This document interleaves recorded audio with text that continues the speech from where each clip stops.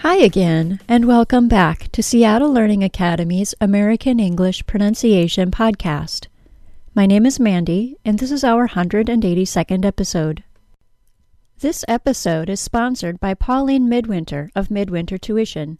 You can download her Android app, listen to her elocution podcast, or contact her for online lessons at midwintertuition.co.uk.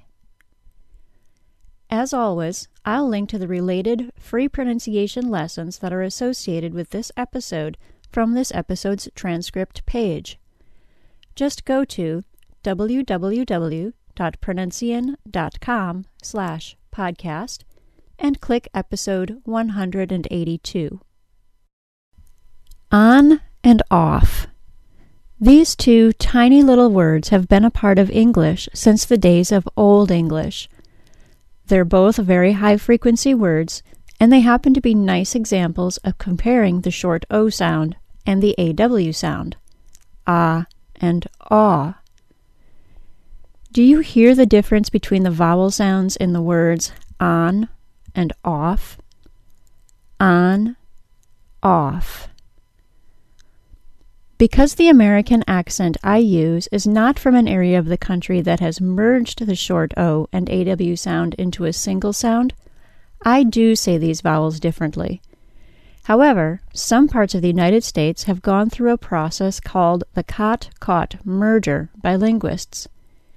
People from those places do not say these vowel sounds differently. Those individuals usually use the short O sound for both sounds. Currently, about 60% of Americans still do say the sounds differently, and so I teach my students to hear and produce the difference between the sounds so they can choose for themselves whether they would prefer to use one or both sounds in their own speech. It really is your own choice. There isn't a right or wrong answer to this one. The short O is pronounced ah. It's a low back vowel. This means that the back of the tongue is kept low. You'll feel your bottom back teeth along the sides of your tongue.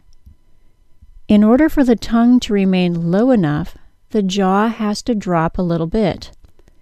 Because the jaw drops, the shape of the lips becomes rounded.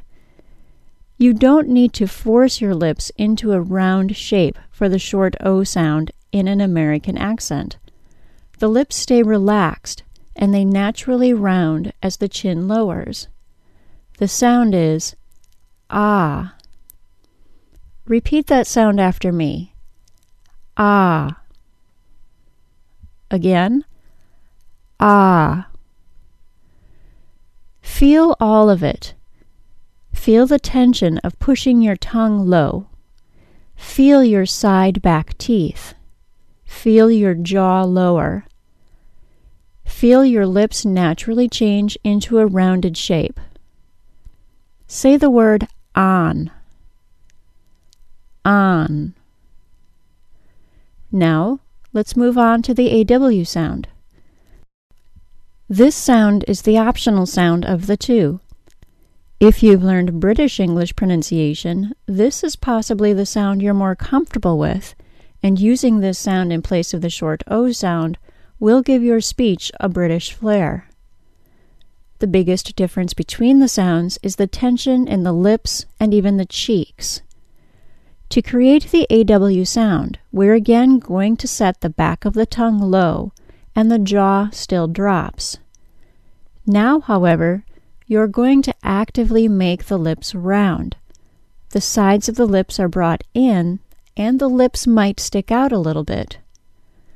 When the sides of the lips are brought in, you might feel tension in your cheeks, since you're using those muscles to move the sides of your lips.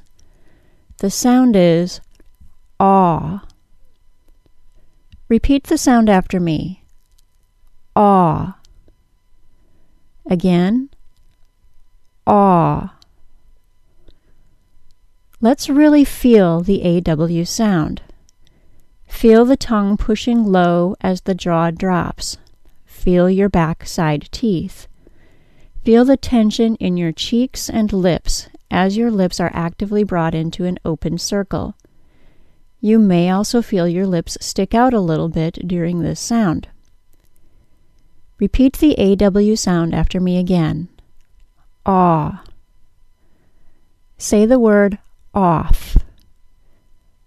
Off. Let's practice the words on and off, side by side, and then practice a few phrases using these words. On, off. On, off. Turn it on.